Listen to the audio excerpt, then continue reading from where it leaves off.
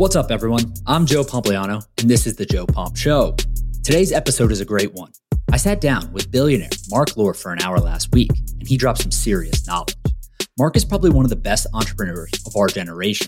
He has founded, built, and sold multiple companies, including Diapers.com, which he sold to Amazon for $550 million in 2011, and Jet.com, which he sold to Walmart for $3.3 billion in 2016. But after spending the last few years running Walmart's e-commerce division, Marc is getting back in the game. He has started 2 new businesses, launched a venture capital firm, and even teamed up with Alex Rodriguez to buy the Minnesota Timberwolves for $1.5 billion. Marc and I discuss a wide range of topics, including the qualities that make a successful entrepreneur, how to get comfortable with failure, the importance of an idea versus the actual execution of that idea, the questions that Marc asked during every interview, how he negotiated the Timberwolves deal, his next multi-billion-dollar startup idea, and his thoughts on current investment trends. This episode was jam-packed with high-signal content, and I think you guys are really going to enjoy it. But before we get into it, let's quickly run through today's sponsors. This episode is brought to you by Whoop. Whoop is a 24/7 personalized fitness wearable that's here to help you improve your recovery, sleep, fitness, and health. It's the one tech product that I wear 24/7. Here's how it works. Each day when you get up, Whoop gives you a recovery score based on your sleep, resting heart rate, respiratory rate, and heart rate variability. Your score lets you know how to approach your day, whether you should push yourself during your workout or activity, or if you should skip the gym and take a rest day. You wear your Whoop on your wrist, bicep, or now within one of their new smart clothing garments called Whoop Body. The band connects with an app on your phone, and it automatically measures your heart rate, calories, and activity levels throughout the day. The band also automatically detects and classifies your workouts, so there's never an issue in forgetting to press go on a run anymore. You can then analyze your activity levels in the app. There's also a ton of coaching features within it like Strain Coach, which gives you target workout exertion goals tailored to your body's recovery level for that day. Those goals change over the course of the day, depending on how active you've been. That coaching is where Whoop really shines. Whether you're interested in how CBD or alcohol impacts your sleep and recovery, or you're just wondering how long of a run you should go on, Whoop is there to provide you with personalized data to make sure you're aware of the impact these decisions have on your body. And Whoop is now offering 15% off their new Whoop 4.0 right now with the code JOE at checkout. Go to Whoop, WHOOP.com and enter Joe, J-O-E, at checkout to save 15%. Sleep better, recover faster, train smarter, and now feel healthier with Whoop. Next up is Athletic Brewing. When it comes to non-alcoholic beers, Athletic Brewing changed the game. Their beer tastes amazing, and since each can is only 25 calories, 5 carbs, and made with organic grains, I can now enjoy the taste of a great beer without compromising my sleep or performance. But here's the best part. Athletic Brewing is now offering my listeners 20% off their first order with code JOE20. That's JOE20. So as you prepare to stock the fridge for March Madness, now's the perfect time to buy a refreshing, great-tasting beer without the consequences. Next up is 8 Sleep. 8 Sleep has dramatically improved my daily performance. Good sleep is the ultimate game changer and nature's best medicine. Consistent good sleep can help reduce the likelihood of serious health issues. Yet still more than 30% of Americans struggle with sleep, and temperature is one of the main causes of poor sleep. For me, I was never able to get a good sleep because I was always too hot. But now, I'm falling asleep in record time, faster than I have ever before, all thanks to my 8 Sleep Pod Pro cover. The Pod Pro cover by 8 Sleep is the most advanced solution on the market for thermoregulation. It pairs dynamic cooling and heating with biometric tracking. You can add the cover to any mattress and start sleeping as cool as 55 degrees Fahrenheit or as hot as 110 degrees Fahrenheit. The temperature of the cover will adjust each side of the bed based on your sleep stages, biometrics, and bedroom temperature, reacting intelligently to create the optimal sleeping environment. The result? 8 Sleep users fall asleep up to 32% faster, reduce sleep interruptions by 40%, and get overall more restful sleep. The Pod Pro cover by 8 Sleep is so popular that it has garnered attention from CEOs, high performers such as Olympic gold medalist Red Gerard, and top CrossFit athletes, including the 2021 fittest man on earth, Justin Medeiros, and UFC heavyweight champion Francis Ngannou. They're all powered by 8 Sleep to make the most of their workouts and recovery. Remember, good sleep is the ultimate game changer. So go to 8sleep.com/Joe to check out the Pod Pro cover and save $150 at checkout.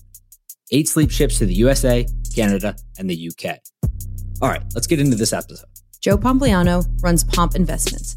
All views of Joe Pompliano and his guests are solely their opinions and do not reflect the opinions of Pomp Investments. You should not treat any opinion by Joe or his guests as a specific inducement to make a particular investment or follow a particular strategy, but only as an expression of his personal opinion. This podcast is for informational purposes only. All right, Marc, thank you so much for joining me today. I have a million questions and we only have about 30 or 40 minutes today, so I'm going to go rapid fire. But first, I was doing research for this and I stumbled upon that you qualified on the U.S. bobsled team. What the hell is that all about? How'd you find that? It's on your Wikipedia page. Yeah, it was the national bobsled team back in 1996. Yeah, it was just a random series of events that happened, starting with the U.S. national bobsled team was in New York City for a week, basically to raise awareness for bobsledding. They had a track down at the World Financial Center, and they encouraged people to go and push the sled, and they would time you. When they had this thing that I wasn't really paying a lot of attention to that was like, oh, the fastest time of the week, we'll invite you up to Lake Placid. So I get a call, I don't know, a couple weeks later, and they said, hey, did you push the sled down there? And I said, yeah. They said, you had the fastest time of the week. We'd like to invite you to Lake Placid. And I'm like, okay, what is that all about? You know, what do you do? And he's like, well, you come up to Lake Placid and then we're going to test you. We're going to test you strength, speed, agility, all this stuff. And if you pass the test, we'll train you to push the bobsled.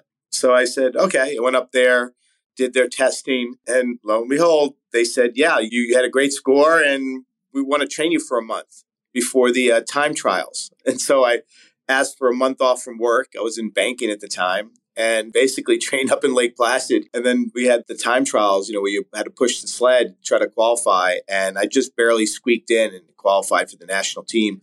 I would have had to travel for 2 years around the world prior to the Olympics. And I chose not to do that. One, because I was 3 years into my career and was doing well and didn't want to disrupt that. And also, those 2 years, a lot could happen, in terms of making the team. I had just squeaked by onto the team, and it was probably unlikely I would be in a sled that would be contending for a medal there at the Olympics. So I got two questions quickly off of that. One, I was in banking. I used to work at JP Morgan. What the hell was the conversation like when you told them you need a month off to go train for bobsledding? Fortunately, I had a good relationship with my boss there. But yeah, it was a funny kind of thing. And I knew that I wasn't going to go up there for like a couple months. So I literally spent the next couple months basically pushing cars around parking lots, to train. I didn't know what to do, I was like, all right, well, so I basically did that for a couple months before. I recently climbed Mount Kilimanjaro in Tanzania. Oh, wow. Yeah, I don't have a hiking background at all. I'm from North Carolina, but I live in Miami now, right? And there's obviously certainly no elevation, but no mountains either. So I tweeted out saying, hey, I'm going to go climb the mountain. It was for charity and we were installing water wells around in the region or whatever. But part of it is to, if you're going to raise money and ask for people to donate, you got to go do something that sucks. So we climbed the mountain, but to train, people were laughing because I basically just filled up my book bag with as much weight as I could find. And I would just climb stairs in the apartment building. I would go from the first floor to like the 60th floor, and it's hot as hell in there. It's miserable. And it probably doesn't even prepare you that well, right? Like you can't really prepare for elevation by doing that. But I'm sure you got your quads and everything like in good shape. Yeah, it was a good workout for sure, but there's nothing like 20,000 feet of elevation. I don't care what you're doing, right? It's different.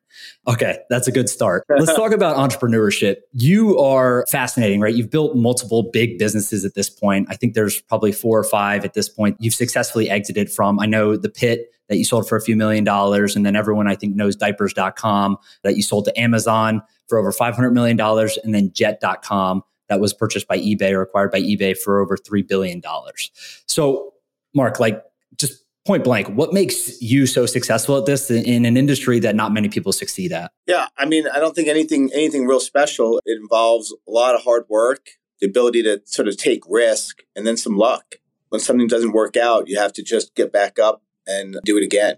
But I do think it's the combination of just, incredibly hard work ethic and risk-taking ability. So I think you need both, and then you need luck on top of it. That's really what it takes. My experience is that one of the things stopping people is the ability that you mentioned to take risk, right? Most people are just risk adverse. They either wait too long, right? And they don't have the ability to take the risk because they have family and kids and all these different things, or they're just more comfortable working 9 to 5 and doing these jobs. Was that something that you always had, or is that something that you think you grew into, the ability to fail and take risk? Yeah, I know I've always had it. And I think it's because I failed so much as a kid growing up. My parents were sort of this laissez-faire, just go and you'll figure everything out yourself. They were the opposite of helicopter parents. They let me fail. They let me try things. And I learned a lot from that. I also became very comfortable with failure. Like there was no pressure to get good grades. I didn't get good grades and my parents didn't care about it. They thought a C was fine, just fine. It was that sort of attitude. I don't know. I think it really helped me to be comfortable with failure. Of course, I never wanted to fail, but when you're comfortable with it and it's okay, it just allows you to take outsized risks. How you think about idea generation, right, for these startups and these companies. So is it just something of power law takes hold and you're looking for the biggest asymmetric opportunity, or is there some other kind of criteria that needs to fit your bill to start a company? Yeah, I think it comes in all shapes and forms. I don't think there's any real formula. I think the idea is to be open, spend time thinking. I think most people don't spend enough time, entrepreneurs, thinking, spend an hour a day thinking about ideas, thinking about the world, thinking about what's working, what's not working, what could be done better. And then you'll get lots of ideas and some will stick and some won't. And the one that doesn't seem to go away is the one you should probably do, and that's always happened with me. Lots of ideas in and out. And one of them just stays with me and I can't shake it. I can't find a reason not to do it. And that's certainly what happened with the last startup for sure. What did people say to you, your friends and family, when you told them you were going to sell diapers online? Oh, I remember we had moved into a neighborhood in Mountain Lakes, New Jersey. And my neighbor tells this story. It's really funny at every campfire, that he met me in the driveway, his new neighbor. And he said, well, what do you do for a living? And I say, I sell diapers over the internet. He went back to his wife and said, hey, don't get too close to these guys. They're not going to be here that much longer. Yeah, that business may not be around. Yeah, and then I would love just, when diapers was really successful at some point towards the end there, I would love to just tell people, when they ask me what I did, I just tell them, I'm a diaper salesman, Yeah, that's amazing. So off of that though, how much weight do you put? I don't know if like a specific number is necessary or if you even think about it that way, but how much weight do you put in the actual idea behind a startup versus the execution? I mean, I've always said, I think any idea can work. It's not about the idea and it's all about execution. It's about execution. It's VCP. It's vision capital people. You have to have a big vision for whatever idea it is. And it doesn't matter what it is. You need to be able to hire great people and raise capital. And if you can do that, it could be a really big, successful business. I mean, people look back and say, wow, that was such a great idea, diapers.com. And I say, really? Because all we're doing is selling diapers over the internet. It wasn't the idea at all. It never is, really. And I've seen great ideas fail and bad ideas work. And it always comes back to the founder, the team, their ability to raise capital and sort of think big and shape that vision of the future. What was your process for raising capital early on? Begging. Basically, the very first startup, we didn't raise any venture capital or anything like that. Were you all in at this point personally? But that first startup, I invested $390,000 into that startup. Investors would ask me, I just have a question here. It says $390,000. Why didn't you just invest $400,000? That's kind of a weird number. And I said, well, because I don't have $400,000. I only had $390,000 in my bank account. And literally took the bank account and just boom, invested the whole thing. And yeah, I was all in, you can say. But it's funny, it's self-fulfilling because being all in that way built the confidence up of investors to say, wait, this guy can't fail. Like he can't afford to fail. He has to make this work. And I always try and in every startup put myself in a position where it has to work, where there's no escape hatch, no plan B. You're all in. And that's the only way to get the very best you've got to get into that, what I call sixth gear. And so, the first investment was 60 basically angel investors, each putting in like $80,000 on average or something like that. And it was, just knocking on doors. And I didn't know anyone either. It wasn't like came from a wealthy family. I didn't know anyone wealthy. And it was like my boss at the bank where I quit and, to do this, basically put in the first 50 and made a couple intros. And from there, they made a couple intros and they made a couple intros, and just basically this web started to build. And eventually, after we got 60 investors on board, we had our $5 million of capital. Does raising money from family and friends, it sounds like you think that's a positive because it makes you somewhat responsible, right? Is that correct? Yeah. After I made the money at diapers.com, it wasn't for me about putting myself in a position financially where I was going to be at risk. So I couldn't do that same strategy. But bringing your aunts and uncles and parents and brothers and sister and your closest friends and taking their money, putting it into the business, yeah, that's even more pressure than personally having, your own finances in there. And so that was a big motivator and driver for not being able to fail. And people, I'm always a little bit skeptical. Like when somebody starts a business, they don't put their own money in and they don't take their family or friends' money or anything like that. I'm like, no, I just don't want to, I just want institutional money. It's like, yeah, I mean, I understand why, because it puts a lot of pressure and this might not work and you may need to bail and then you got a problem on your hands. And so I think it's important that you're willing to sort of go to the mat. And I certainly look for that. Yeah, athletes come on here all the time and I talk to many people offline. And one of the things they always ask is like, how should I know if I should invest in deals, right? Athletes are brought venture deals all the time. They're trying to decipher kind of which ones are the good ones and which ones that they should do. And ultimately, a lot of it comes down to just like, who's bringing me the deal? One, but two, how much are they putting in, right? If you're putting in a material amount of your own capital and it's something that you truly believe in, or even if you're starting the business as an entrepreneur and you're asking people for money, I totally agree. It's super important to have skin in the game, right? Absolutely. Yeah, you have to know that the entrepreneur is all in.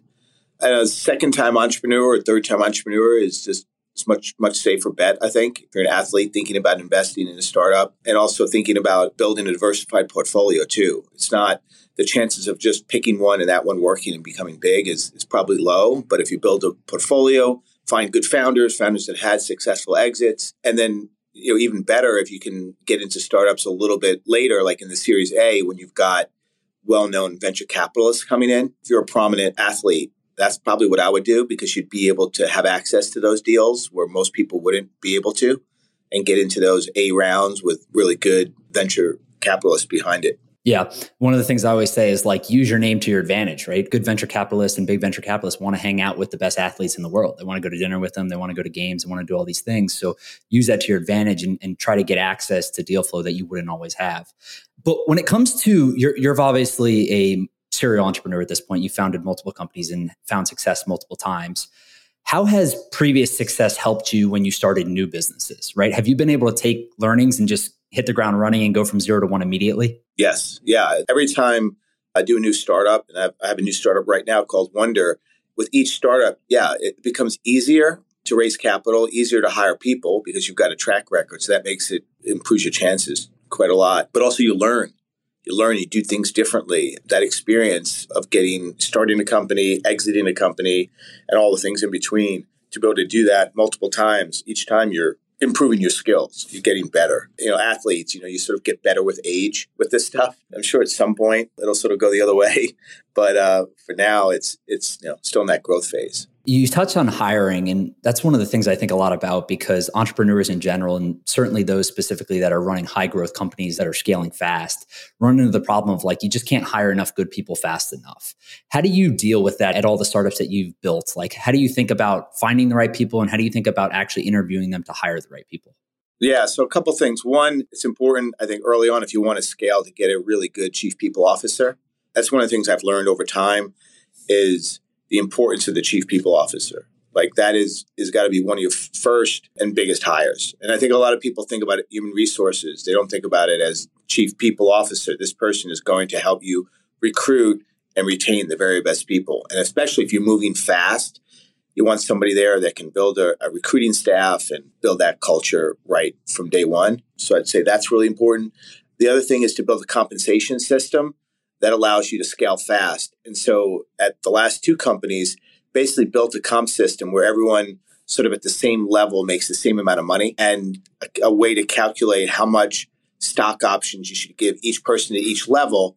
And then as the company grows in value, a formula to very quickly adjust how many stock options the new person should get relative to the person before, based on how the company is increasing in valuation. Building sort of that comp system in the beginning So you don't have to like think about every person you hire. Well, how many options should we give them? What's fair? Oh, we hired this person at this amount. We hired that person at that amount, and it's very messy as opposed to having a system where everybody you hire at any time, you know exactly what the comp is. I'm hiring a director today. It's 10,000 options. I'm hiring a director, a year from now, it's 7,000 options. A year later, it's 3,000 options. Like you plug in basically the value of the company and it will spit out a number of options. So I think compensation system is important.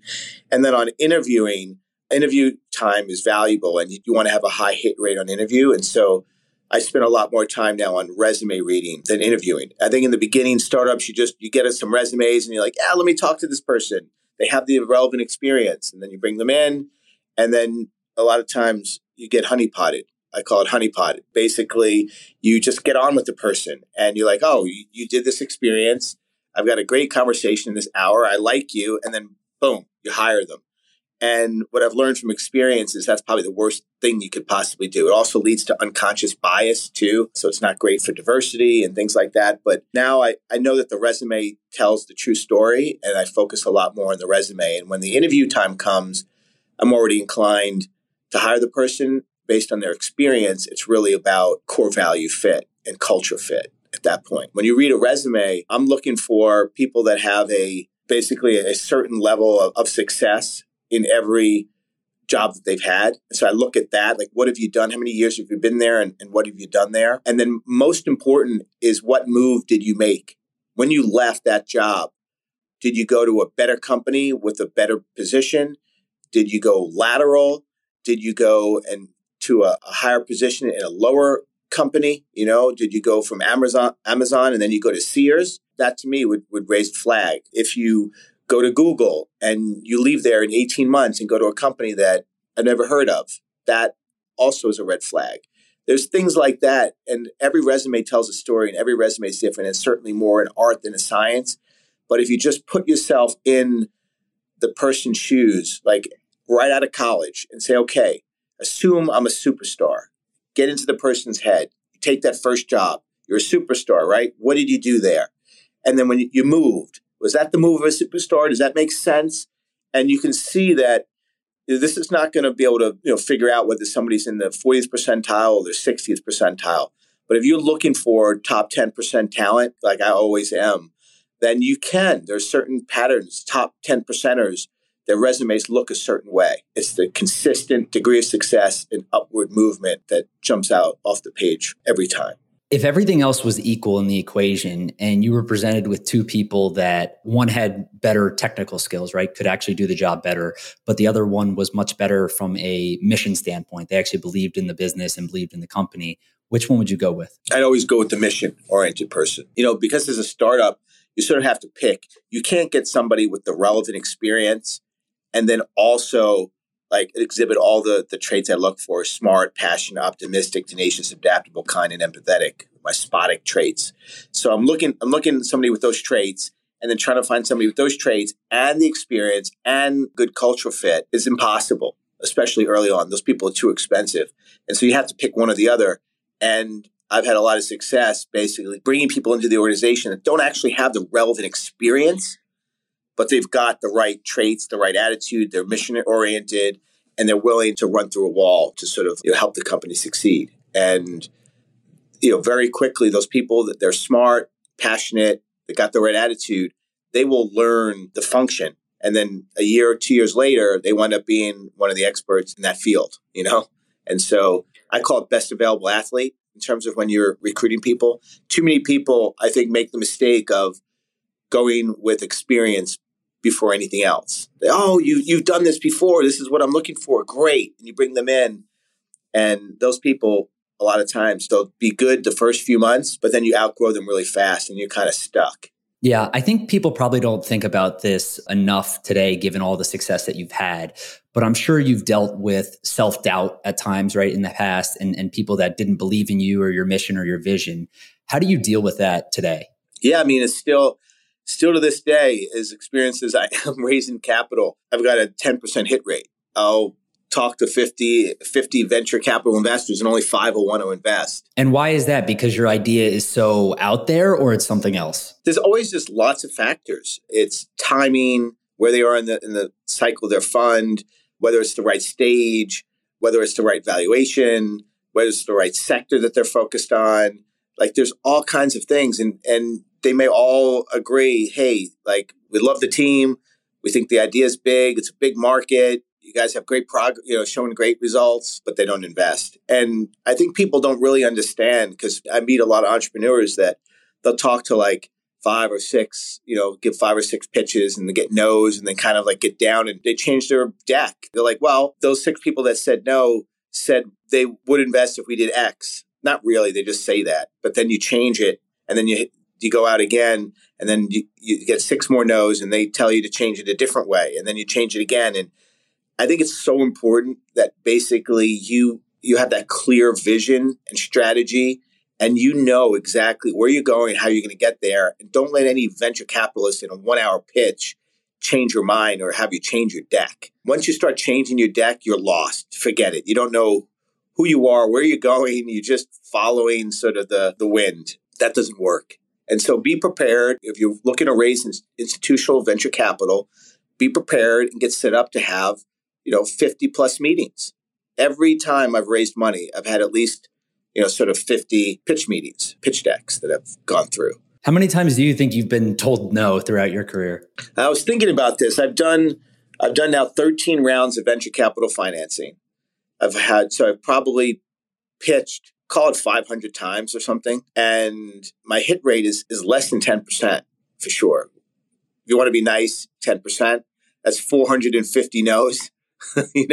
Over my career. And this is even the second time founder, third time founder, still getting the no's. My hit rate is definitely better than it was the first time. I think the first time was maybe like 1 out of 50, And it was like, we got that one investor after 50 pitches. It's tough. There's nothing tougher than raising money for a startup and an entrepreneur. And that's why I always tell people, like, raise as much money as you can. People say, oh, I don't want the dilution. I can raise more now.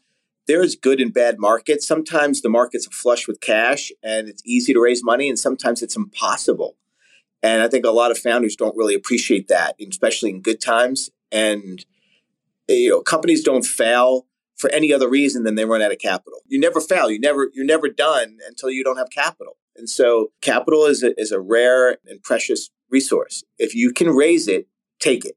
And don't worry about the dilution, because you should have enough confidence in yourself to at least increase the valuation of the company by more than the dilution. Okay, so you take an extra 10% dilution. Big deal. You have all this extra capital. Just increase the valuation by more than 10% from what it would have been had you not raised the capital. It's always easy math. It never doesn't pay to raise capital unless you just simply can't do anything with it. Like, okay, if I'm going to take all this capital, I don't know what to do with it. Okay, then don't raise it. But if you have a reason and a good place to invest it, take it. Don't worry about the dilution. Yeah, I think that's good advice. I would love to talk a little bit about the Minnesota Timberwolves and the Lynx. So I think everyone knows at this point that yourself and Alex Rodriguez bought or are in the process of transitioning ownership of both of those teams. I think you bought them for $1.5 billion or something around there. When I think about sports teams, obviously growing up as a sports fan, and you did also, like, this was always just something that really rich people did, right? Just for fun. But it's also turned into a pretty good investment also. We've seen these teams appreciate a lot in value over the last few years. Some people believe this will continue to happen with sports betting and streaming and all these other tailwinds happening. But how much of this is just fun for you versus, hey, this is a really good investment also? Yeah, so most of the things in life that are fun, that have to do with money and investing, usually don't yield good returns. I've been there with 2 things.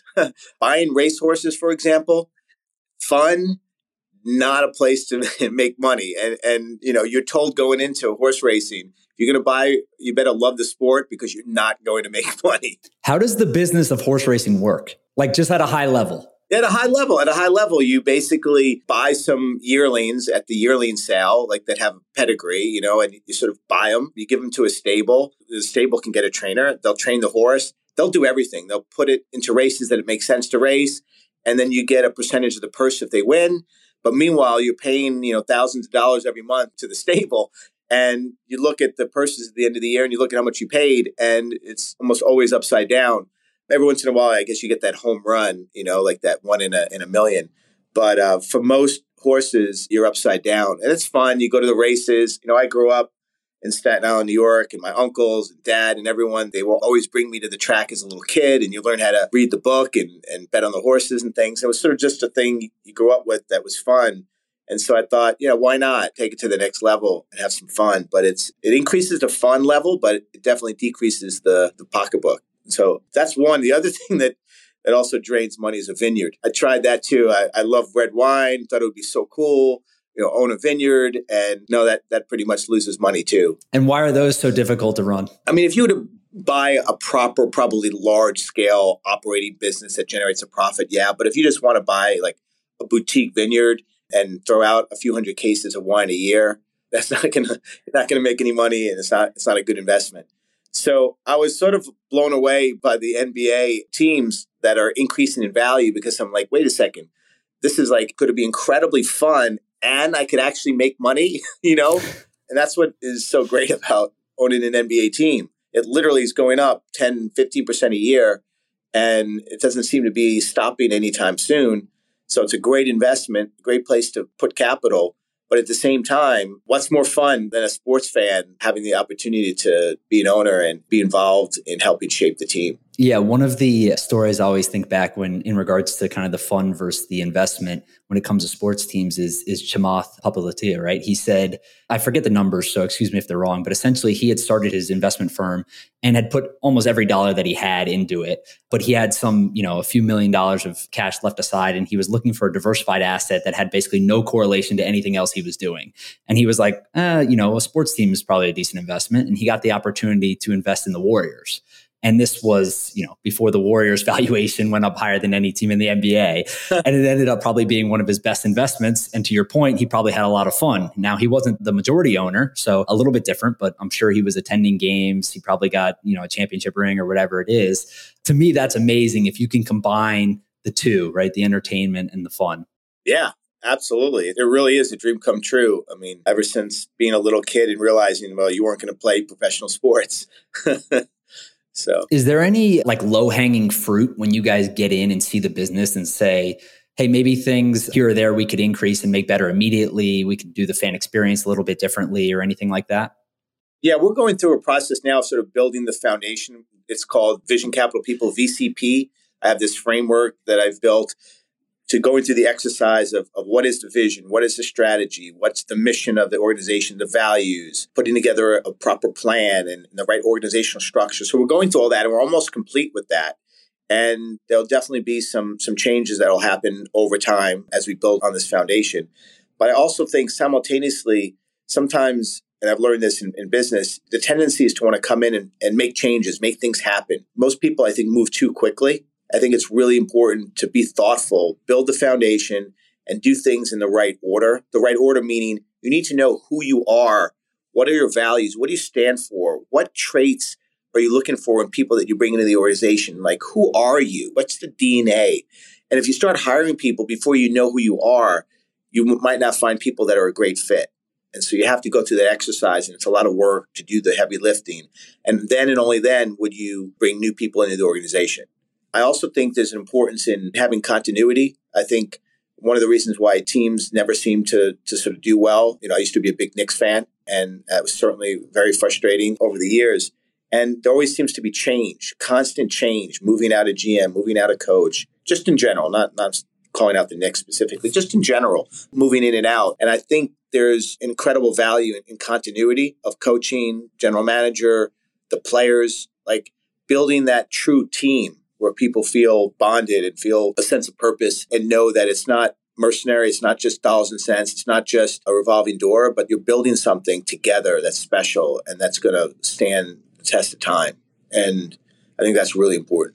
And if we were to look at the NBA as a league from a valuation perspective 10 years from now, what in your mind is the biggest driver of valuations going forward? Is it private equity firms now investing and expanding the kind of demand? Is it streaming and betting? Is it overseas expansion? Just maybe like a few ideas that you think are really powerful there. Yeah, I think you said it, overseas expansion, I think is definitely a big part of it. I think just the growth and the popularity of the sport around the world is growing at a pretty good clip. It's a progressive league. It's diverse. It's forward thinking. Adam's doing a great job. ultimately, at the end of the day, it's about the growth in the sport globally. And I think that's what it really comes down to, really driving top line revenues, and that ultimately drives valuations. Gotcha. So you've mentioned Vision Capital People a few times now. And for those that don't know, you and Alex started a venture capital firm also with the same name, and you guys are investing in early stage companies. What exactly are you guys investing in? Yeah, so the concept is pretty simple. We felt there was a void in the venture market as entrepreneurs where there's a little bit of this chicken egg thing where you're an entrepreneur, you have a big vision, and you're looking for seed capital and you raise $1 million.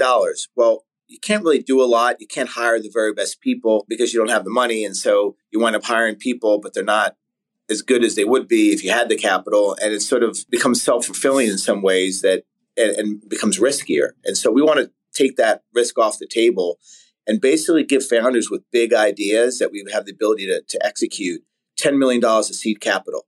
It's this idea of go big early. And so you get $10 million of seed, and we expect you to use that capital to hire the very best team in the world in that area to give you a big advantage over any of your competition doing something similar in a similar area because you've got a better team. You've got the capital to build an incredible product. And then that kind of sets you up with an incredible team, incredible product for a really big Series A round, call it $50 million. And then with that $50 million that we, VCP, would help kick off with, let's say 20, will help you bring in other investors. Now you've got $60 million and that 50 to basically take this great team, this great product, and start to blow it out. And we think that we can help make winners.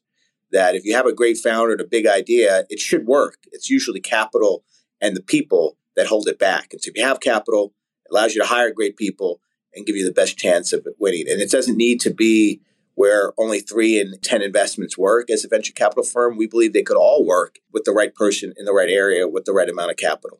So even in today's crazy market, $10 million seed round is obviously still big. I'm assuming you guys are acquiring a larger percentage of the company than normal at that stage. That's obviously different than the traditional model. Why do you think that will work compared to something else? Again, I think because most of these businesses that fail, they fail because they don't have enough capital and they're undercapitalized. And as a result, they're not able to hire the very best people. And so it could be like a great market, a growing, it's got tailwinds, it's got a good founder.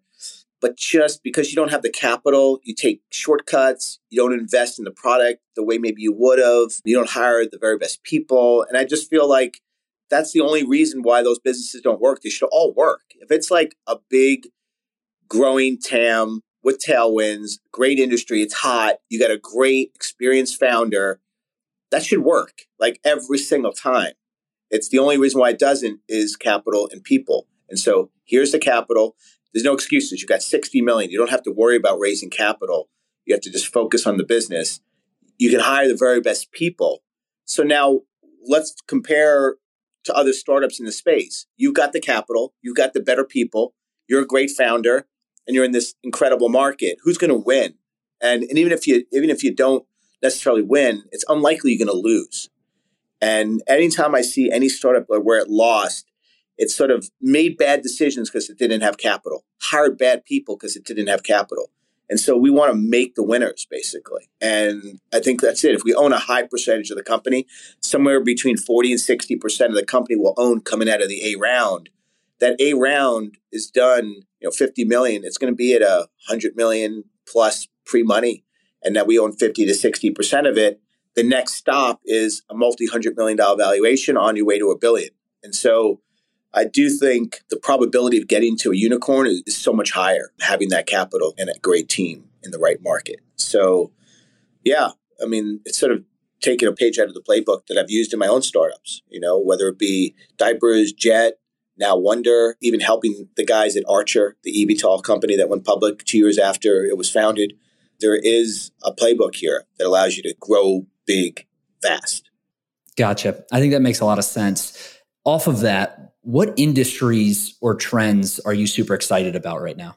I'm certainly really excited about Wonder and the trend. We're in the food space. So explain what Wonder is for people who don't know. Yeah, it's basically we're creating next generation of restaurant chains. Basically, we created a mobile platform. It's basically a van, a Mercedes Sprinter van with a built-in kitchen.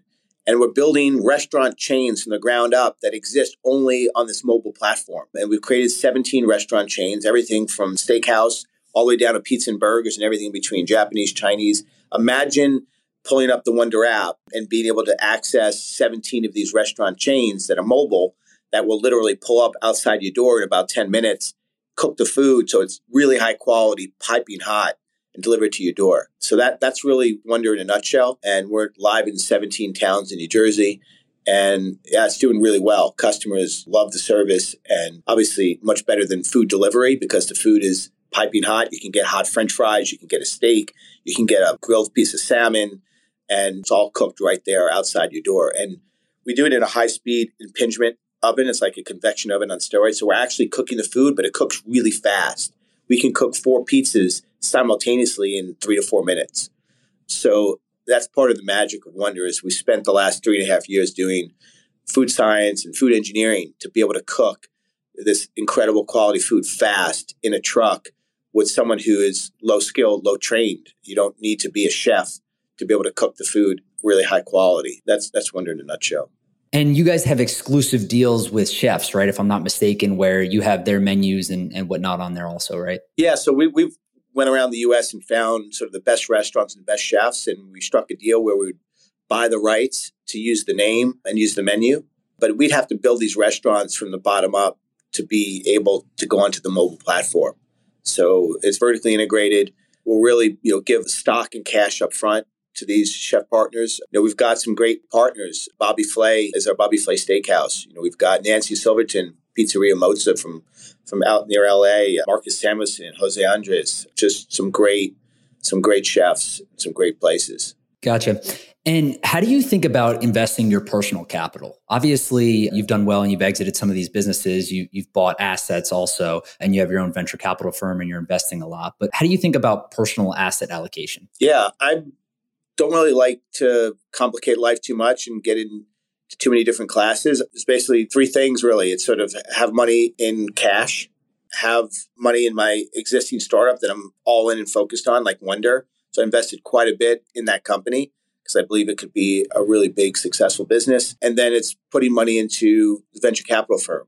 So all the investments that I've made sort of outside of VCP are sort of becoming part of the VCP venture fund so that I don't have all this miscellaneous stuff out there. Like, I think when you have investments in a lot of different asset classes and a lot of different things, then you need a family office, and that adds complexity and time. And I like to be really focused. So I want to spend all my time basically on my existing startup and then the venture capital fund.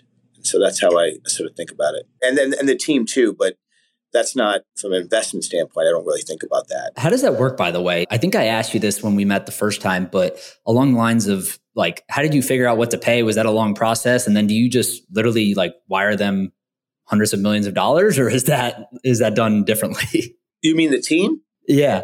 Yeah. I mean, it actually happened faster than we could have imagined it. I think Alex and I were, hey, do you want to meet Glenn Taylor, the Minnesota Timberwolves? And at that point, we had lost the bid to buy the Mets, and we were kind of depressed, and we weren't like completely ready to get into a new relationship. We were sort of after we were dumped, and so we weren't really like fired up and like, oh wow, this is going to be incredible. We're going to buy an NBA team now. We said, we'll take the meeting, and we met with Glenn and Becky, and I don't know, we just really hit it off, and it sounded really fun, and we just connected with them in a way that got us fired up. We went from 0 to 100 in like a few hours. And Alex and I both looked at each other and were like, you want to do this? And we're like, yeah, let's go for it. And I don't know, a few days later, we had signed the LOI, and it all happened so fast. It was pretty incredible. We had heard that it would be tough to get a deal done because others have had a hard time getting a deal done with Glenn and Becky. But I think we just took a very different path. We weren't mercenary private equity guys like coming in trying to like get at the lowest possible price. Glenn and Becky had said, this is the price we're looking for. And we thought it was fair. And so we just said, yeah, we'll do it for that price. We didn't negotiate at all. Most people say, how could you not negotiate? That seems crazy. I'm sure you left money on the table. And my answer there is sometimes the best way to negotiate is to know when not to negotiate. And this is one of those cases where it was a fair deal and it is a prized, there's only 30 of these teams in the NBA. And we felt like it was fair and it was not the time to negotiate. And so that's kind of how it got done. Mark, I am part of a investment group that is buying a small League Two team in Europe, a soccer club. They trade for like $5 million. And the process to buy it, it's going to be announced soon, but has taken like 6 or 7 months at this point. And I love the fact that you guys bought a $1.5 billion team in days when it came to negotiation, everything like that. So that's incredible. The last thing I want to talk about is just your general thoughts on what's happening in crypto, right? Have you spent any time looking at Bitcoin or any of the other assets or even any businesses from a venture capital perspective that are in the market? Yeah, no, I've definitely looked at it and helped Michael Rubin and team create the NFT company Candy as well. So yeah, I've definitely had my hands in it. I don't own any Bitcoin.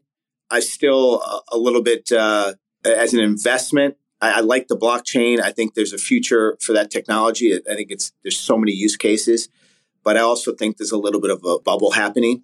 I've just seen, I guess, too many times without a clear way to value it from an intrinsic value standpoint.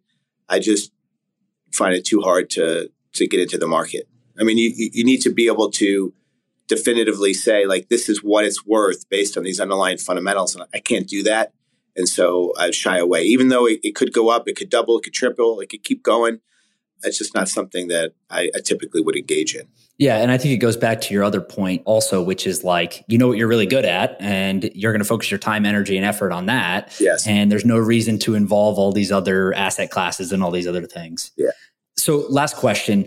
One of the sponsors of this show is 8 Sleep, who I work with a lot. So I want to ask about your sleep routine because it's one of the things I'm always fascinated about. They have it's essentially a thermoregulated bed. So it gets super cold, it gets super hot. I've been using it for about a year now. What is your sleep routine? Do you sleep 8 hours, less than 8 hours, more than 8 hours? And how has that changed throughout the years? Yeah, so I always have slept 8 hours. I need 8 hours sleep and to be like high energy for the other 16. So I'm not one of these guys that I don't understand how people do when they say I sleep 5.5 hours a night. I don't get that. I love my sleep. So yeah, I sleep 8 hours. The temperature needs to be like 67, 66 degrees. Otherwise, I'll overheat. So I think getting the temperature right is really important. I think having a great sleep. And I use the Fitbit to track sleep every night.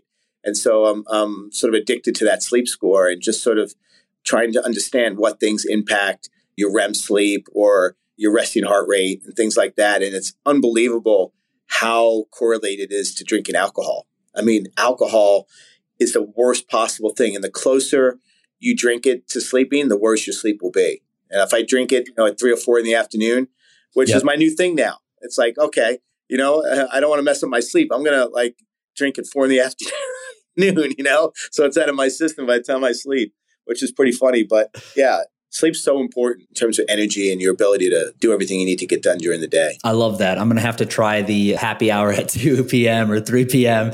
See how long I can get away with that. But no, it's certainly true. I wear a Whoop, which is similar to Fitbit and kind of it tracks a lot of that stuff.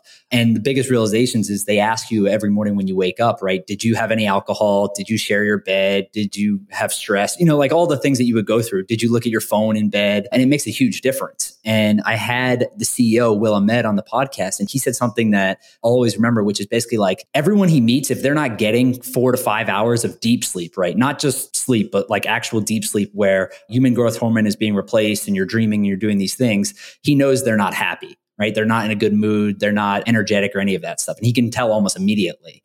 And I thought that was super powerful because one, this guy has spent his life and career trying to build a business around improving performance. So when he says something like that, you have to take note. Right. But yeah, I think it's just one of those things that you realize is more important over the years. Yeah, absolutely. And food too. Food and sleep. Those are the two things. What do you do for food? Oh, well, Wonder, obviously, but what has changed about your diet? I mean, it just so happens that my stomach doesn't do well with dairy and gluten. And so I've been gluten and dairy free for a long time. And I think, and I don't eat really very much meat outside of chicken and fish, really. So do you fast? Do you do intermittent fasting? Not on purpose. The goal is always to stop eating around, 7:30. And then I don't really eat anything until usually noon the next day, but not purposeful. But that is sort of like, I guess, intermediate fasting. The other thing is that really affects your sleep is eating too late a big meal, like trying to not eat anything at least 12 hours before you're going to wake up. That's always the good rule of thumb, and that served me well. All right, last question. How's your basketball game these days now that you're an owner? I don't know. It's funny. I about 6 months ago hired a professional NBA development coach, Phil Beckner, to basically teach me how to play, because I was a big sports person, but I didn't play basketball. Funny enough, growing up, I played every other sport. And so I thought, if I'm going to own a team, I probably should learn how to play. So I started that 6 months ago and just got addicted to it until my knees really started to break down. It's not like at 50 years old, you can't be playing basketball 4 or 5 days a week. But I'm really into it, and it's fun. And just if nothing else, just learning the game. So when you watch the game, I watch it with a different perspective now, because you're just learning more about what it takes to play. I feel like I'm going to log on Twitter one day and see a video of you and Alex playing one-on-one or something like that pop up. Well, I had this in the back of my head. I played 2-on-2 with Joel Embiid many years ago, and he called me the worst basketball player he's ever seen. And I'm like, listen, dude, I've never played basketball, so give me a break. But it's stuck in the back of my head as not wanting to be labeled as the worst basketball player anyone's ever seen before, even if it is Joel Embiid. And so I'm sure now, if I was to play, I would still be bad, but certainly not the worst he's ever seen. Yeah, you just want to be above that level, I think. Yeah. I mean, I'm okay to be a bad player, but the worst he's ever seen, that was too much for me. Yeah, I guess it helps a little bit that he's an NBA All-Star, but that's hilarious. Marc, thanks so much for doing this. I really appreciate it. I know you could be doing a million different things with your time, so thanks for jumping on here for an hour. Thanks, and we'll have to do it again soon. Okay, take care. All right, everyone. That's it for today. I hope you enjoyed this episode. And as always, I appreciate you listening to The Joe Pomp Show. Make sure you subscribe to the podcast on Apple or Spotify so that you don't miss any episodes going forward. And if you are looking for additional content, check out my daily newsletter at readhuddleup.com or follow me on Twitter at Joe Pompliano. I hope you have a great day, and I'll see you next time.